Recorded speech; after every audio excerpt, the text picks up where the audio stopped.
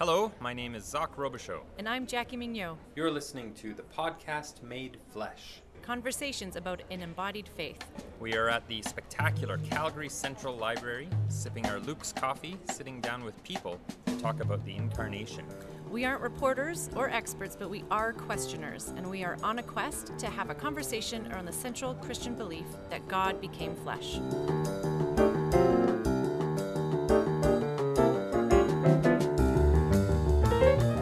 Welcome to this new episode. In this episode, Jacqui and I are simply talking to each other. We couldn't get anyone better to talk to. So, well, that's not true. We planned on this. We are asking each other why the Incarnation is important enough to make a podcast about it, why it's important to each of us. And so we share our own stories, our spiritual journeys, where we came from, sort of where we're at now, and why the Incarnation matters within that. One of the things that becomes apparent is that we don't have it all figured out, that we're still searching for a deeper meaning, a deeper application of what the Incarnation means.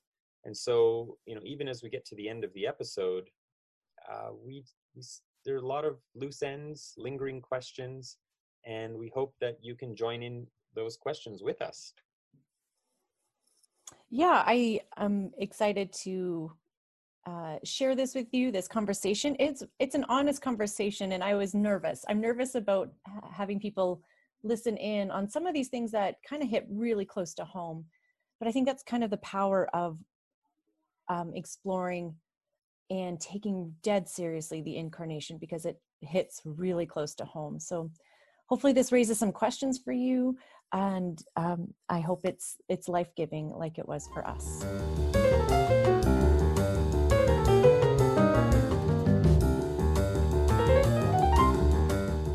My name is Zaak Robichaud. I'm a high school teacher.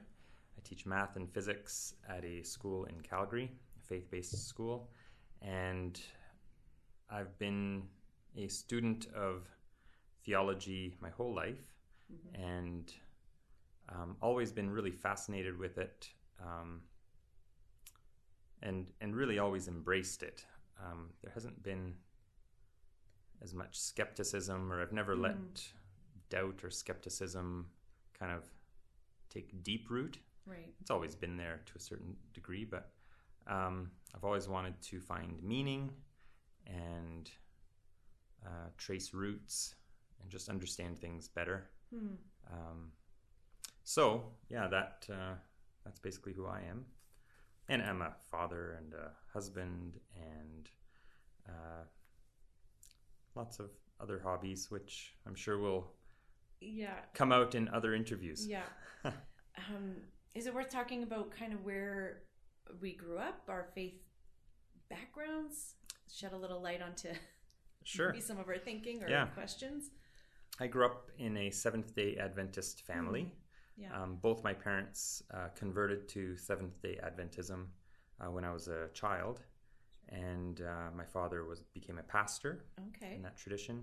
And then I ended up going to a couple schools, an elementary school for a few years, and then a high school for a couple of years that were SDA. And then also completed my university at an Adventist college, which is where I met my wife. And then I worked at Adventist summer camps, and then at an Adventist church as a youth pastor. And then I taught for 1 year at an Adventist school. Wow. So I was kind of the poster boy for Seventh-day Adventism. You were. I grew up basically in a very isolated world, although I did go to public school for a little while, Catholic French school. Right. And, it was me and the Jehovah's Witness kid who would always kind of go to the library during catechism class.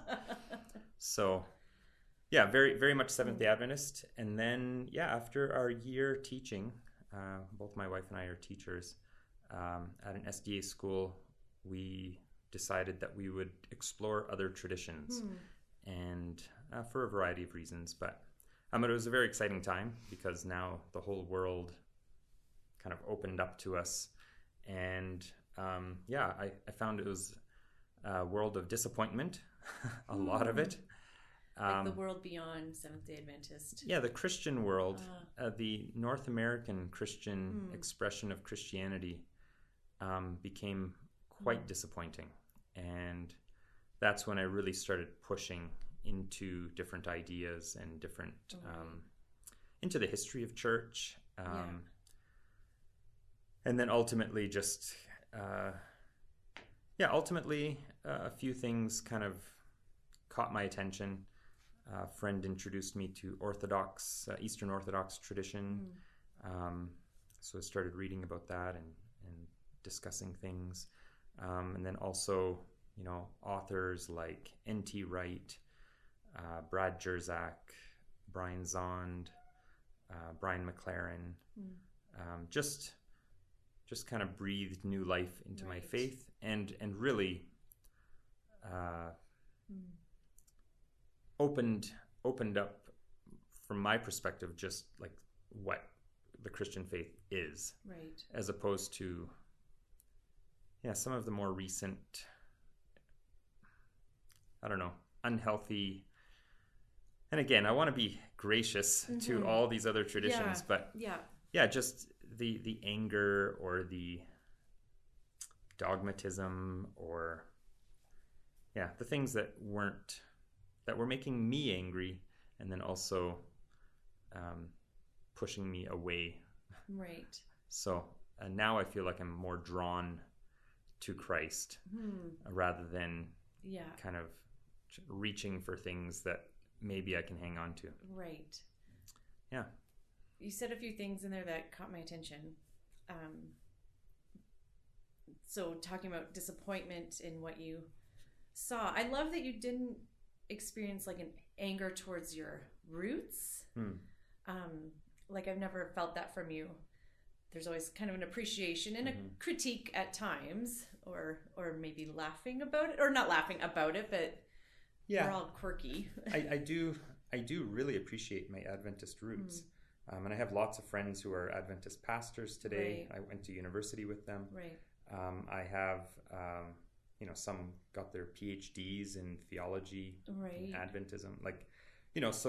People have really kind of, I don't want to use the word entrenched, but really embraced the tradition and just stayed. And for if anyone is listening who is not familiar with Adventism, we should probably... Seventh-day Adventism is...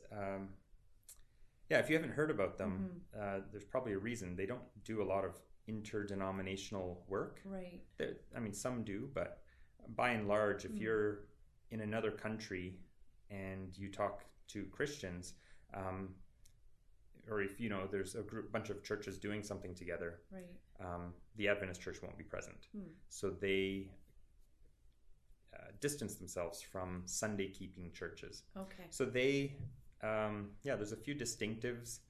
The main one is the Sabbath. So they believe that the seventh day Sabbath, which is observed by Jews today and have been observing it for centuries and centuries, continues to be the Sabbath, and that it needs to be observed.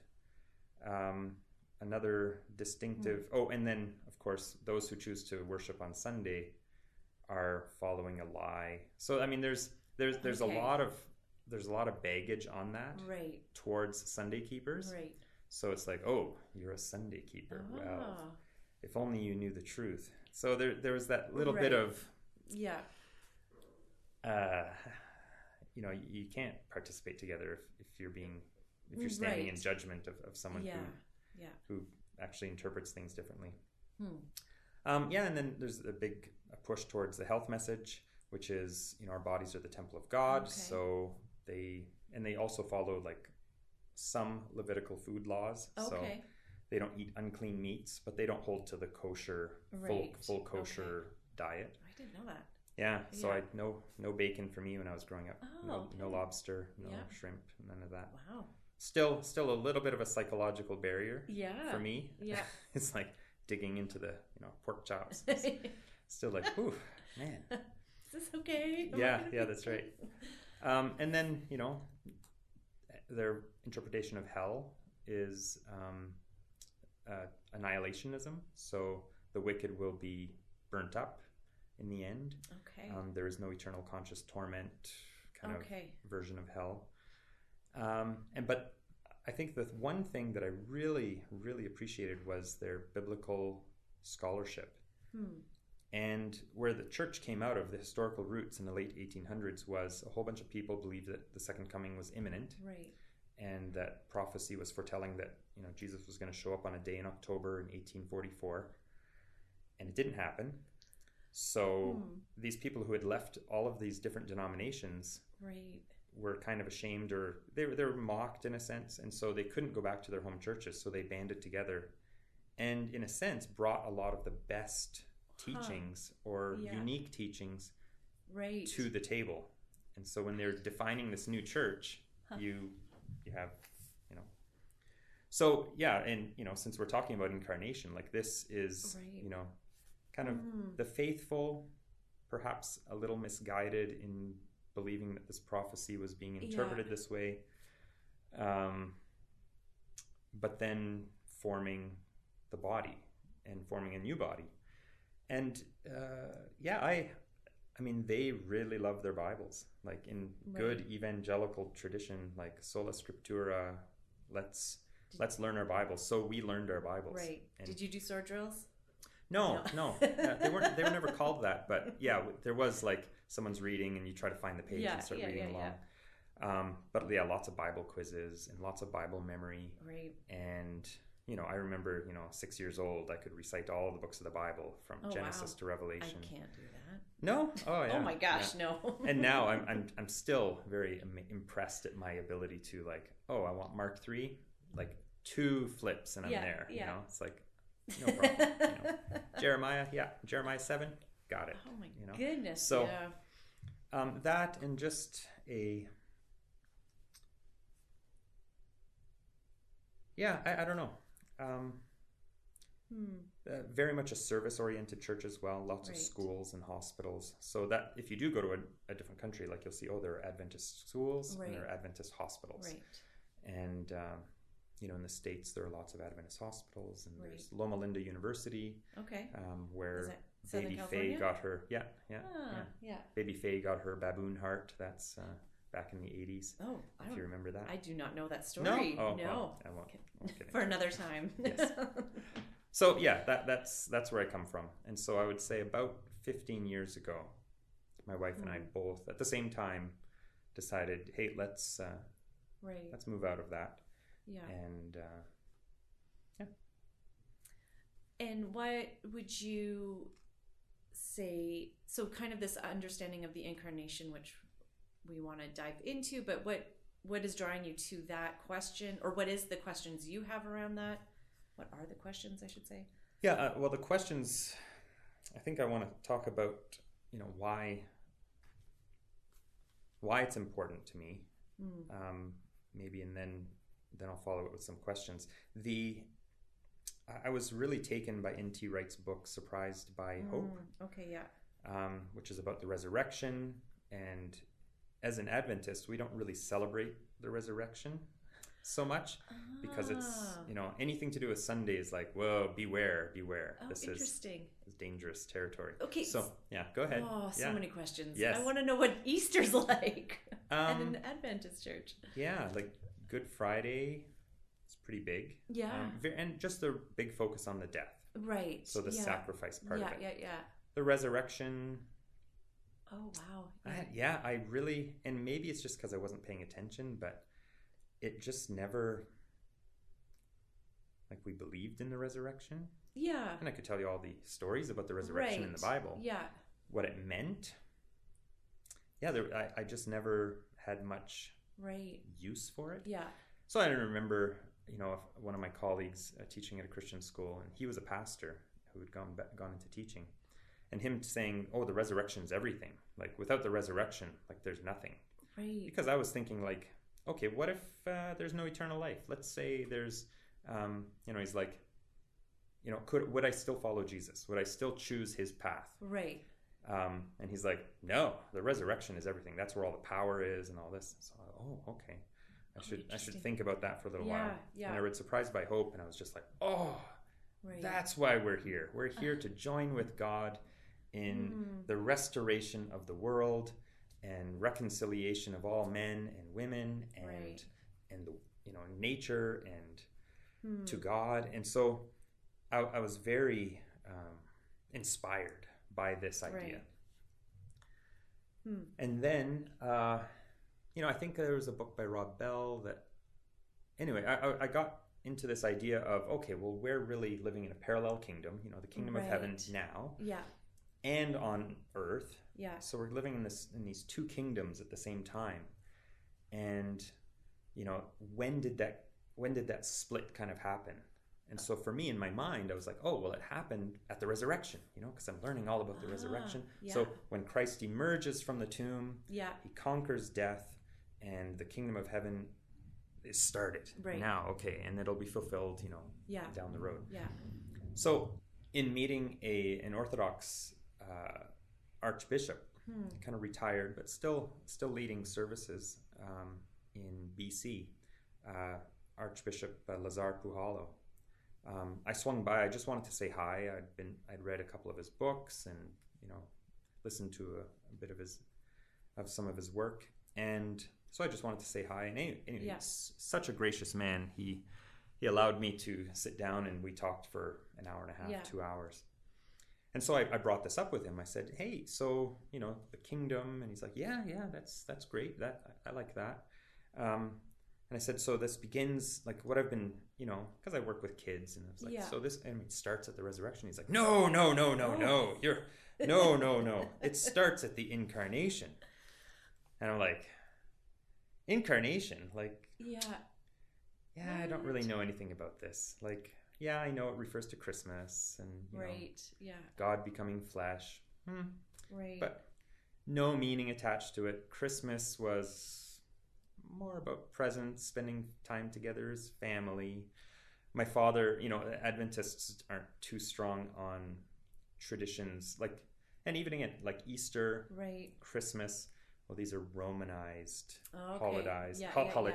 So, a little more skepticism and don't want to embrace it too much. Oh, wow. So my father, wasn't too keen on having a tree, because that's German.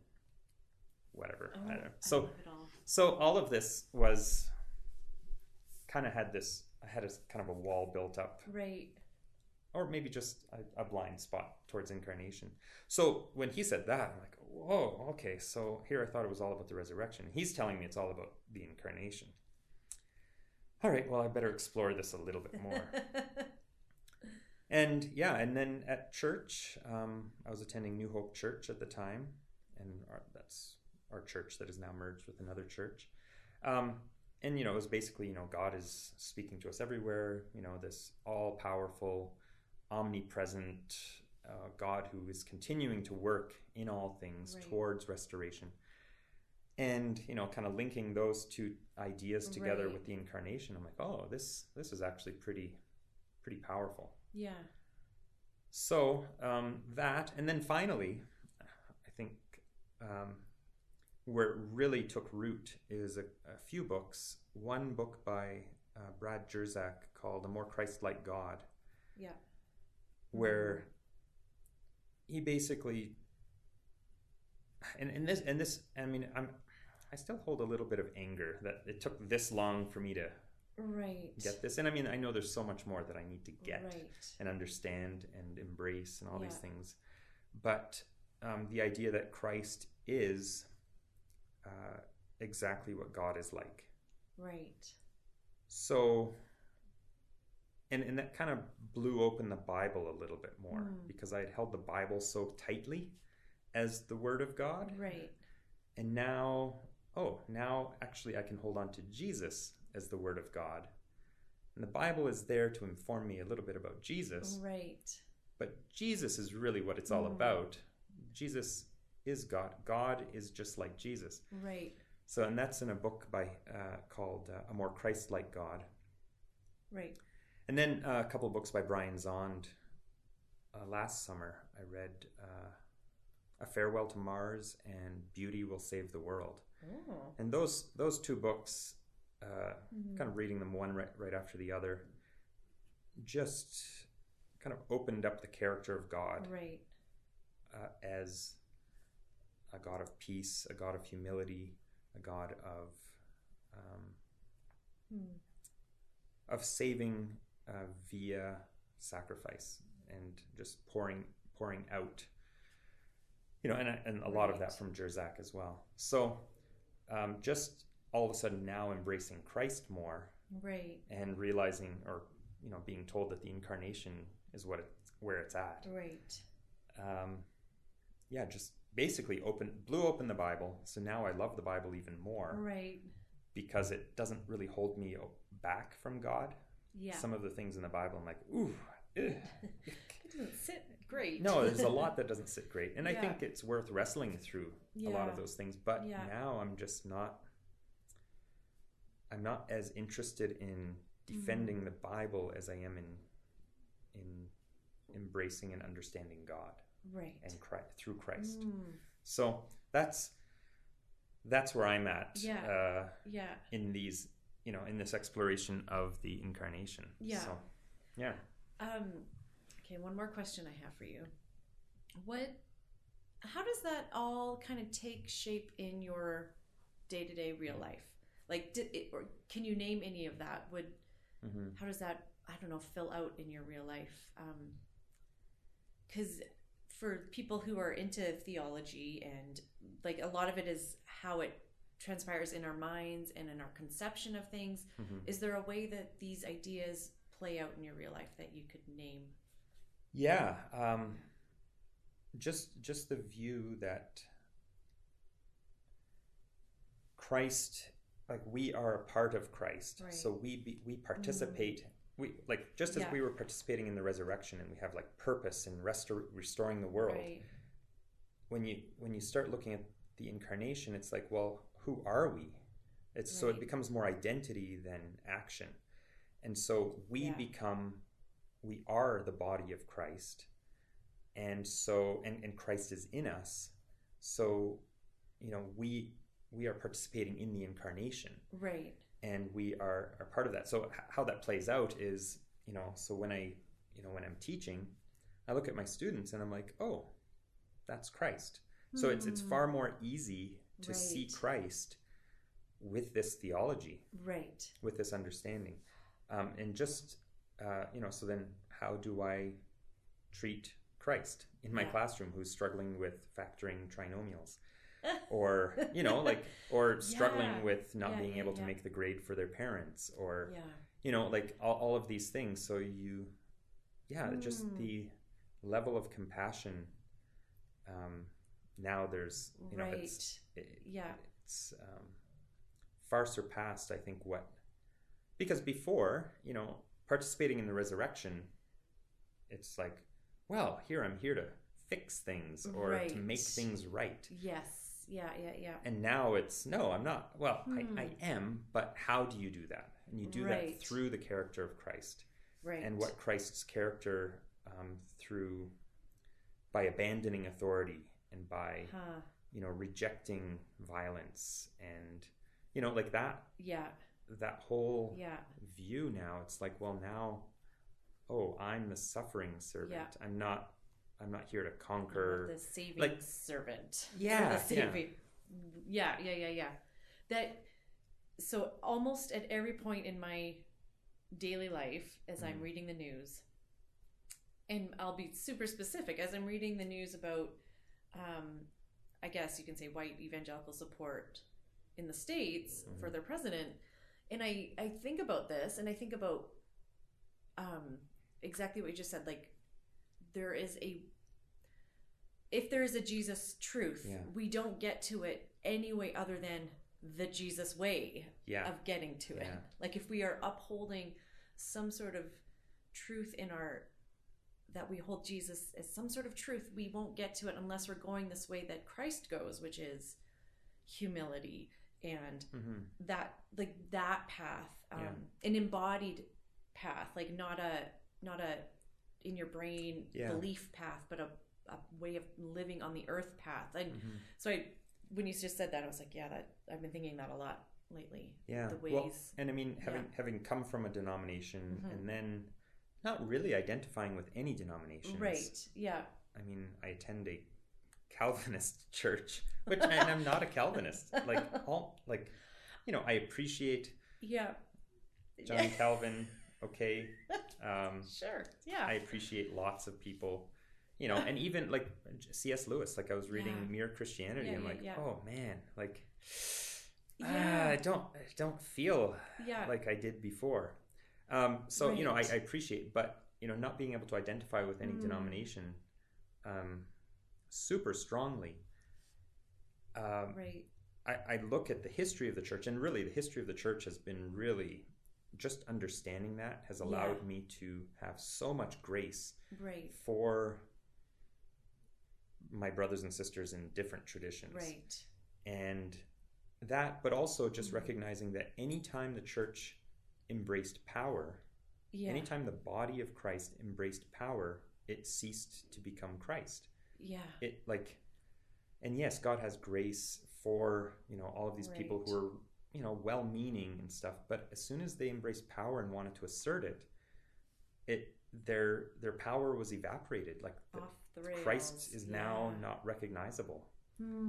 And so, to see Christ, it needs to be the Jesus way. It needs to be through sacrifice. Like it's not about and another thing too is just this movement towards moralism. It's like it's not about morals. It's not about the right thing to do. It's about being Christ. Yeah. Full stop. And like there's no gray area there. Right.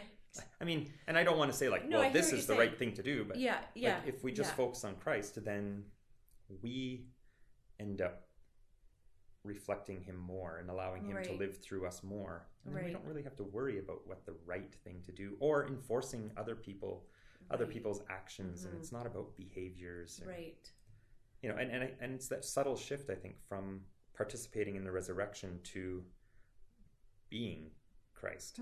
So that's different. It's I can do my job as a teacher or I can be a teacher. Like those are two different things. Like I can draw my paycheck and check all the boxes. Yeah. But if I'm not actually being a teacher, there's no sense in it. There's no joy in it. There's no. Yeah. And so that raises a whole bunch of other questions in my head about how do we enter into being Christ in the world, being Christ's body, without getting into being the saviors of the world by, what I mean? Like Western saviors. The other question I have, that's one question. The other question I have that you just, when you're talking, is how does what we understand to be the way of Christ change, or does it change with different social locations as they are now? So we are both middle of the road, middle class white people, grown up in Canada. Does that change? Does how we understand Jesus change because of our social location in this culture? Yeah, absolutely. And I think it's harder for us. We don't know what it means to be on the receiving end of violence. Right. And I mean, of all types of violence. Right. So, read Zizek's book on violence. And, he's got lots to say about, Oh, right. That guy, Yeah, he's great. I haven't read anything, but I enjoy listening to him. Yeah. I don't know I can't understand everything he says, but I really enjoy the challenges he presents. Right. I think, just as Jesus said, it's more difficult for a rich man to enter the kingdom. Yeah. Like, we are that rich man. Right. Like, when the rich young ruler says, hey, what must I do to be saved? And then he went away sad. Yeah. It's like, that's kind of me. Like, that's a tough one. Yeah. So for us to, empty ourselves, well, there's a lot more to empty. Right. At least as far as those things that kind of take us over, right? Yeah. Which is authority. A white guy, I have authority. Yeah. or privilege. I guess that's the buzzword right now. Right. Yeah. So I have privilege. It's difficult to empty myself of privilege. And then I would buck against this idea of using my privilege, because then that's actually using power. Yeah. Which is not Christ-like. Yeah. So I mean that's a whole other discussion. Yeah. Oh, this could go so many places. Yeah. So anyway, that's where I'm at. I think I want to turn the tables here. Could ask so many questions. Yeah, but that's good. I think those are the kinds of questions, that I still have, and that you probably have of me, that I think should come out in this podcast. Yeah. And the fact that I have a very, Zaak view of reality or of the incarnation, is limiting. So to be able to talk to people in these different embodiments of Christ. Ooh, this is going to be so exciting. I totally agree. This sense of like none of us, we only know what we know. Yeah. Like what we've lived through, and so part of the process of putting this podcast together and interviewing all these different people with different stories and different vocations in the world is just trying to understand how we better see God, better imagine, embody. I don't know. Yeah. So I throw words a lot at things, as everyone knows. That's good. This is an audio podcast. Yes. So I'll just say words. Yeah. Just throw them out there. So Jacqui, where do you come from, and what's your... Yeah. Okay. Well, so for me, I can honestly say the incarnation and an encounter with an embodied understanding of Christ is what has saved me, literally, like I think in my body and my soul. I can say that, I think. And so so there's a long story, obviously. Great. This. So I'll just start at the beginning. I grew up in Calgary here. My parents were when I was little, we went to a Foursquare church, which is a charismatic stream of churches. Again, not well known, really. Where did that denomination come from? So it started Amy Semple McPherson, Azusa Street in California. She had tent meetings basically, and she gathered a following, and people experienced God in this charismatic way that seemed to be sweeping the nation in the 30s. Okay. Right? And or earlier, I don't know. My dates are fuzzy. I got to do some research on that. But that's where the Foursquare kind of tradition comes from, the Foursquare gospel. I couldn't even tell you what those 4 squares are at the moment. Shame. We'll put a link. Is that what podcasters say? We won't put a link. No, we won't put a link. We'll look it up. Anyway, so and so what that does, it's a charismatic stream that would have a lot similar with kind of other charismatic evangelical isms. The biggest difference being it was founded by a woman, and so therefore there was no strangeness about women being in leadership, women preaching, women leading. Right. So that is the difference, I think, between my childhood and a lot of other things I've experienced. So the church we grew up in, I mean, I learned all sorts of things. I was suspicious of all the other Christians, just like any kid who grows up in church is suspicious of other good Christian, right? Like I'm like Catholics, those like they weren't Christians in my head. The United Church kids who were talking about their confirmations, which now I'm like, oh, that's beautiful. But back then I was like, well, you're not even a Christian then. What? So you still had that growing up in any kind of specific space, maybe. But our pastors were their husband and wife team, and they worked really well as a team. When I was then in high school, so grade 10, my parents thought, well, we were driving.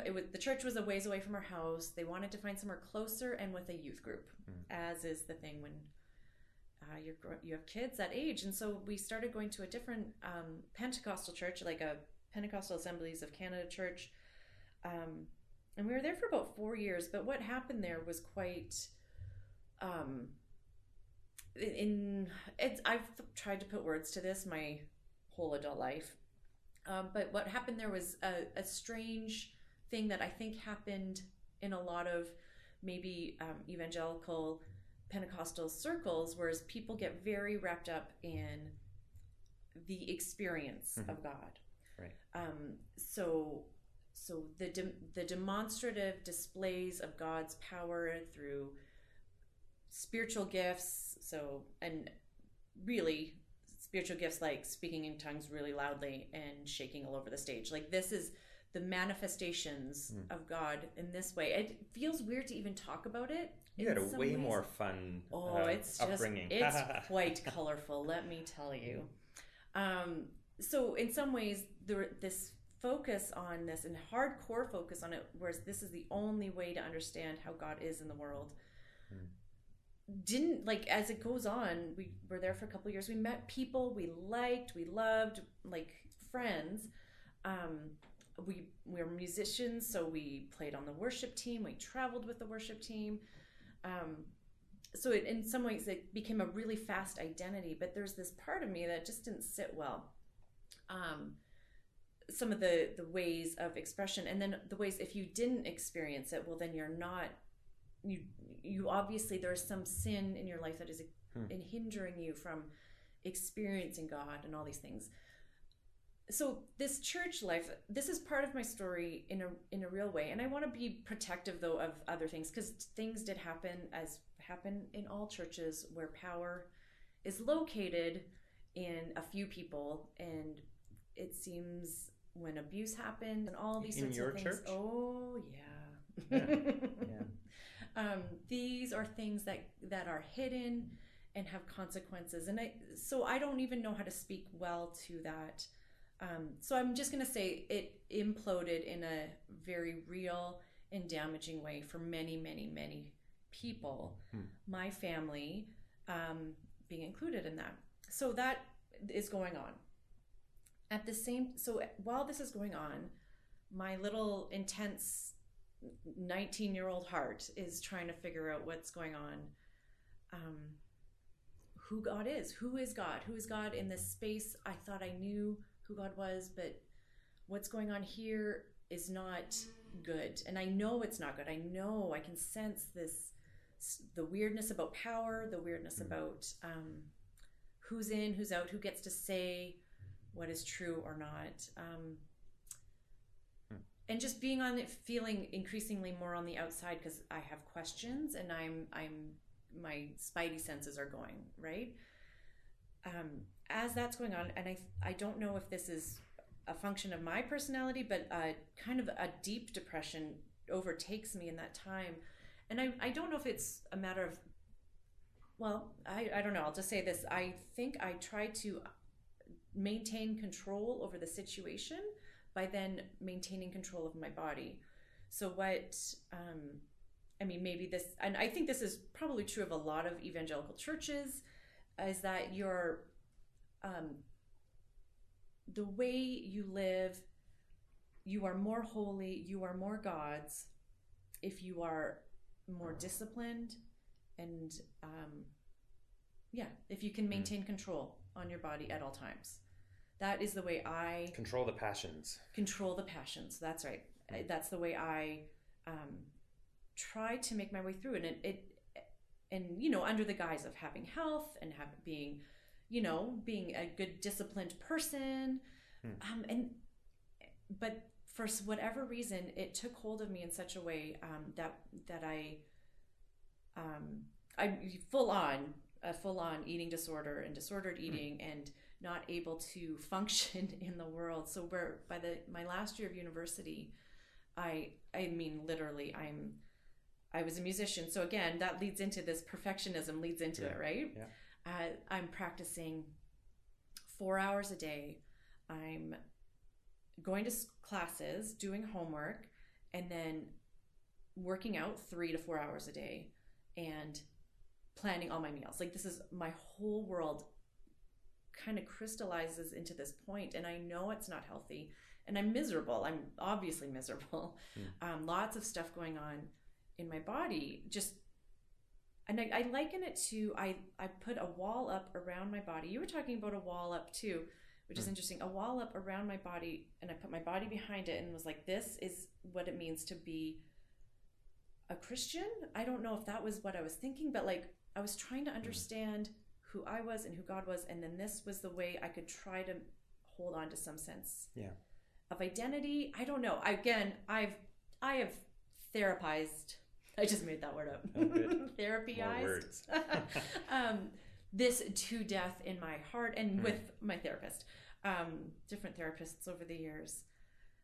So that is kind of all going on, and it's deep and it's hidden and it's just full of shame, right? I'm dead ashamed of all of it. I'm ashamed that I'm not in control of my body, because then what happens is that our bodies get hungry when you don't feed them. Yeah. And so they want to eat. And so then there's this hiddenness. I will binge and then work out for 4 hours. And like this pattern goes on. So yeah, a lot of shame, a lot of hiding. So what I can pinpoint this moment. So I'm at the gym. First of all, it is so funny for anyone who knows me now that I would go to a gym and let alone go to a gym for hours, because that does not happen anymore. That's not how I do this. We grow up. So I'm at the gym, and all of a sudden, don't laugh at me, but this song comes on.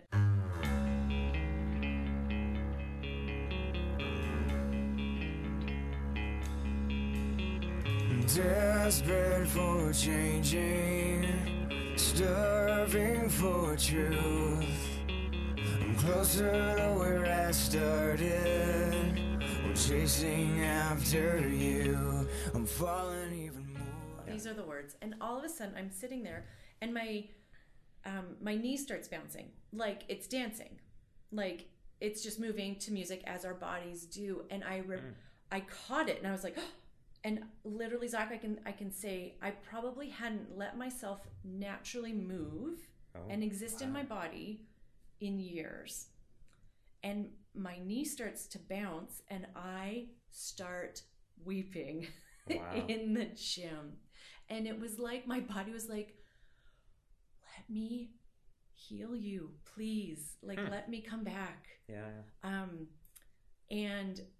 And I'm weeping. People are walking the long way around me because you're in the gym. You had headphones on. Could anyone else hear the song? Yeah. I was playing over the loudspeakers. But they weren't letting it take them over. So no. I've never heard all this. No, I don't know any of this stuff. I'm pretty sure not a ton of people know the story, but it is. I did not know you had an eating disorder. And So one question. I mean, it's interesting to me that you were faithful. Yeah. You know, you were faithful, and yet your body wasn't able to really participate or lead. The way that you're talking here sounds like your body should lead more. Or you hadn't allowed your body to lead. I was so divorced from my embodied life. Like it was low, and me in my brain, me in my soul was the soul function. So kind of like an ascetic in a sense, totally. Right? Yeah, ascetic is definitely the word, which is why I failed, or I got a C in my Desert Fathers class, because I was like, I can't handle any of this. Oh, really? Anyways, yes. So yeah, that's a whole other story. Yeah. So from that point, it was literally like, I feel like I had to leave the church. I left the church. My whole family left the church. Because in a real way, even though it's a charismatic church, so you're experiencing embodied things, you're singing loudly, you're moving, the point and the goal of all of that was still to somehow ascend past your humanness, ascend past your humanity and your body. And which is the weirdest and most ironic thing about my Pentecostal experience, is that it was so not embodied. So the whole point of God becoming human is lost in that approach. Fully. Because you're dismissing the value of something that God has so much value created in. And then absolutely affirmed. Wow. And that's why my path to life, and here's where I trust the movement of God with my whole heart, because from that kind of point on, it's like I'm walking past a bookshelf at the library, at the Fish Creek Library, and a book is on the shelf, and it's Dorothy Sayers' Man Born to Be King. Never heard of her before, do not know who she is. She ends up being, a fairly famous author, contemporary with C.S. Lewis, and she's written this book on the life of Christ that is 100% embodied. It's the story of Jesus from the Gospels, written as a 1950s British person, right? But really embodied, where he's going through questions. He's asking himself questions. She has one scene stood out to me so much where he's talking to John the Baptist, who is his cousin, and he's like, what's going on? Like, who am I? And what do you think? And he's trying to understand. And I was like, of course, God incarnates himself in a baby, and that baby has to learn and grow like we all learn and grow. And yes, we say he's without sin and all of these things, but there's this element of being a human that God has affirmed in the incarnation. And it kind of from there goes, and I decided to go do a master's in theology after that point, because I just needed to know what was in this faith. Apart from what I had been given, I've never left my faith, but I definitely pushed away from expressions of it that, and I still do. I'm pretty weird about expressions of faith that are excarnated in a way, because I just don't see the goodness there of trying to be not human. Anyway, so long story, there's a lot of books that came into my path. So that Dorothy Sayers one, Richard Rohr, I read Simplicity, that he wrote like so this is almost 20 years ago. And that grounded me more. And I think, I don't know if it was in that book, but something he read and that I read at that time, or he wrote that I read at that time, was like, find out your roots before you change anything. Like go deeper where you were given first. And so I went to Regent. And from there, the humanity of Christ, that God created the world good. So, and creation care. This is where the phrase matter matters. Yes. I got that from, because God matters to God. He created it and he redeemed it. So this body that I've been given matters. It is not to be ascended past. It's not to be, it is to be loved like it's beloved. And so all of that to say, that's kind of where my story, that's where it's a super personal and intense story as to why the incarnation holds my imagination for what is possible and for what is good about following God, following Christ, and being loved by God. And so from there, like, so many things have come out of it. But I think I'm going to stop there for now. Well, a couple things I want to probe a little. Sin, because in a few different things, you mentioned, growing up, well, you don't have the Spirit if you have sin in your life, but then you live this life of trying to, of being being perfect, trying to push down any sin, or at least hide it, or punish it, or something like that. Punish it, How does sin, can you explain your understanding of sin? So my understanding of sin comes from, as it sits now, I understand sin to not be, like, you kind of talked about this push towards moralism. Sin is not a sense of, like, sin is not showing too much shoulder in church. Like, sin is not all these things we have said is sinful. Sin, for me, at the moment, is a separation from the goodness that was intended. the connectedness with God, our Creator, and not just in our spirits, right? Not just for after when we die, but a connectedness with God, our Creator now, in the present, in this body, in my story, where I grew up, in my, all the things that make me me is where I'm supposed to know God. And so sin is anything that has kept me from trusting that. Sin is, anything that keeps me from trusting that I am created good and now redeemed good. And so, and there's this talk about like sin separates us from God.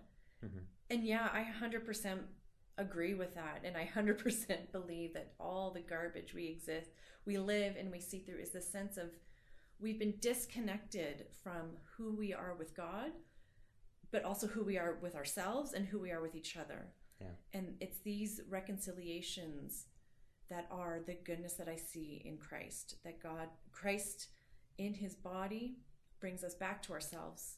I feel like the Incarnation brought me back to myself in such a powerful way I can honestly say that's the moment I was saved, not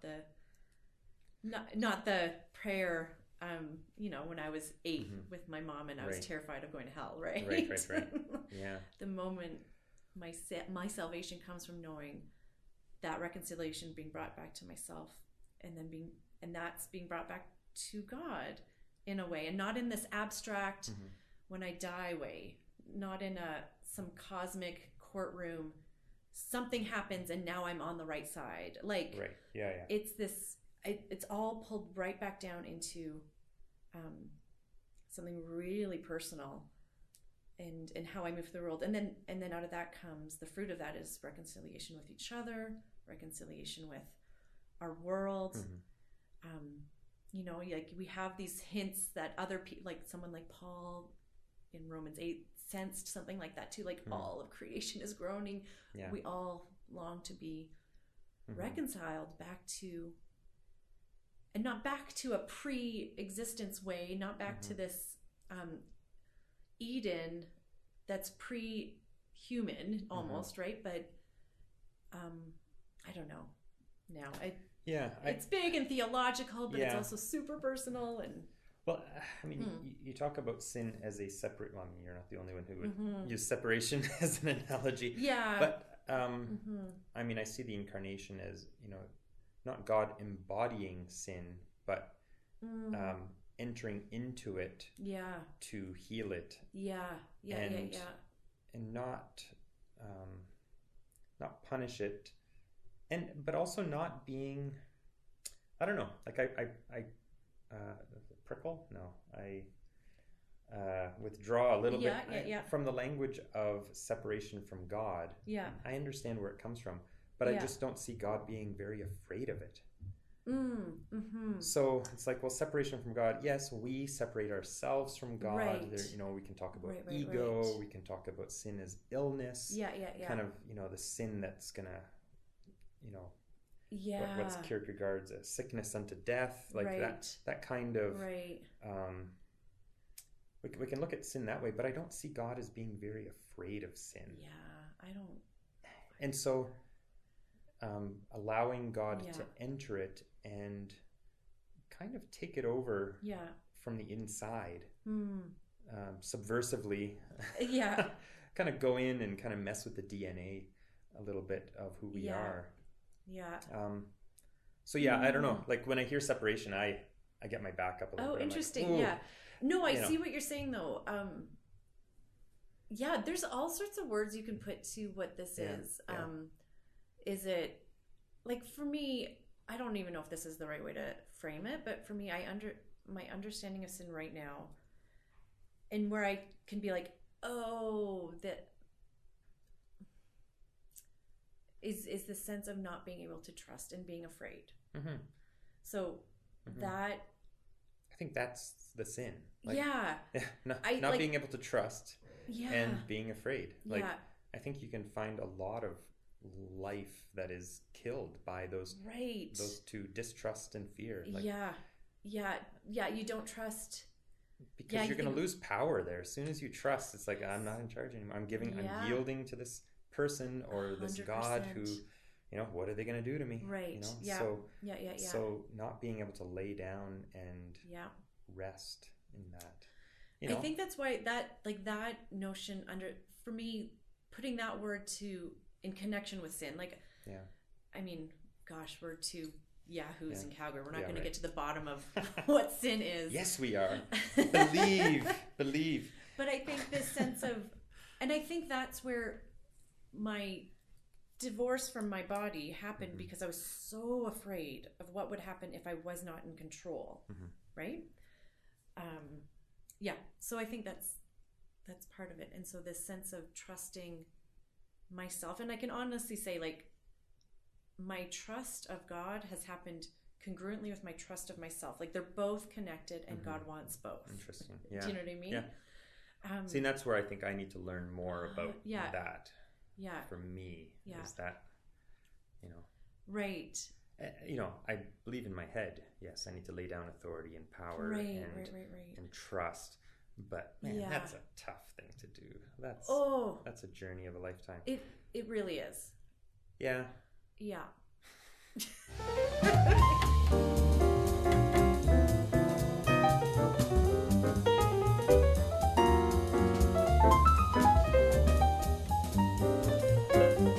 All our recording is done at the Central Public Library here in downtown Calgary, where the Luke's Coffee Shop graciously gives us coffee. We pay for it. We money. Pay for it. And music provided by Jennifer Oikawa. You can find her album Escape Plan to Canada by the Jen Oikawa Trio on Spotify, Apple Music, or anywhere else you get your music. Support us by rating us and reviewing us on your favorite podcast platform.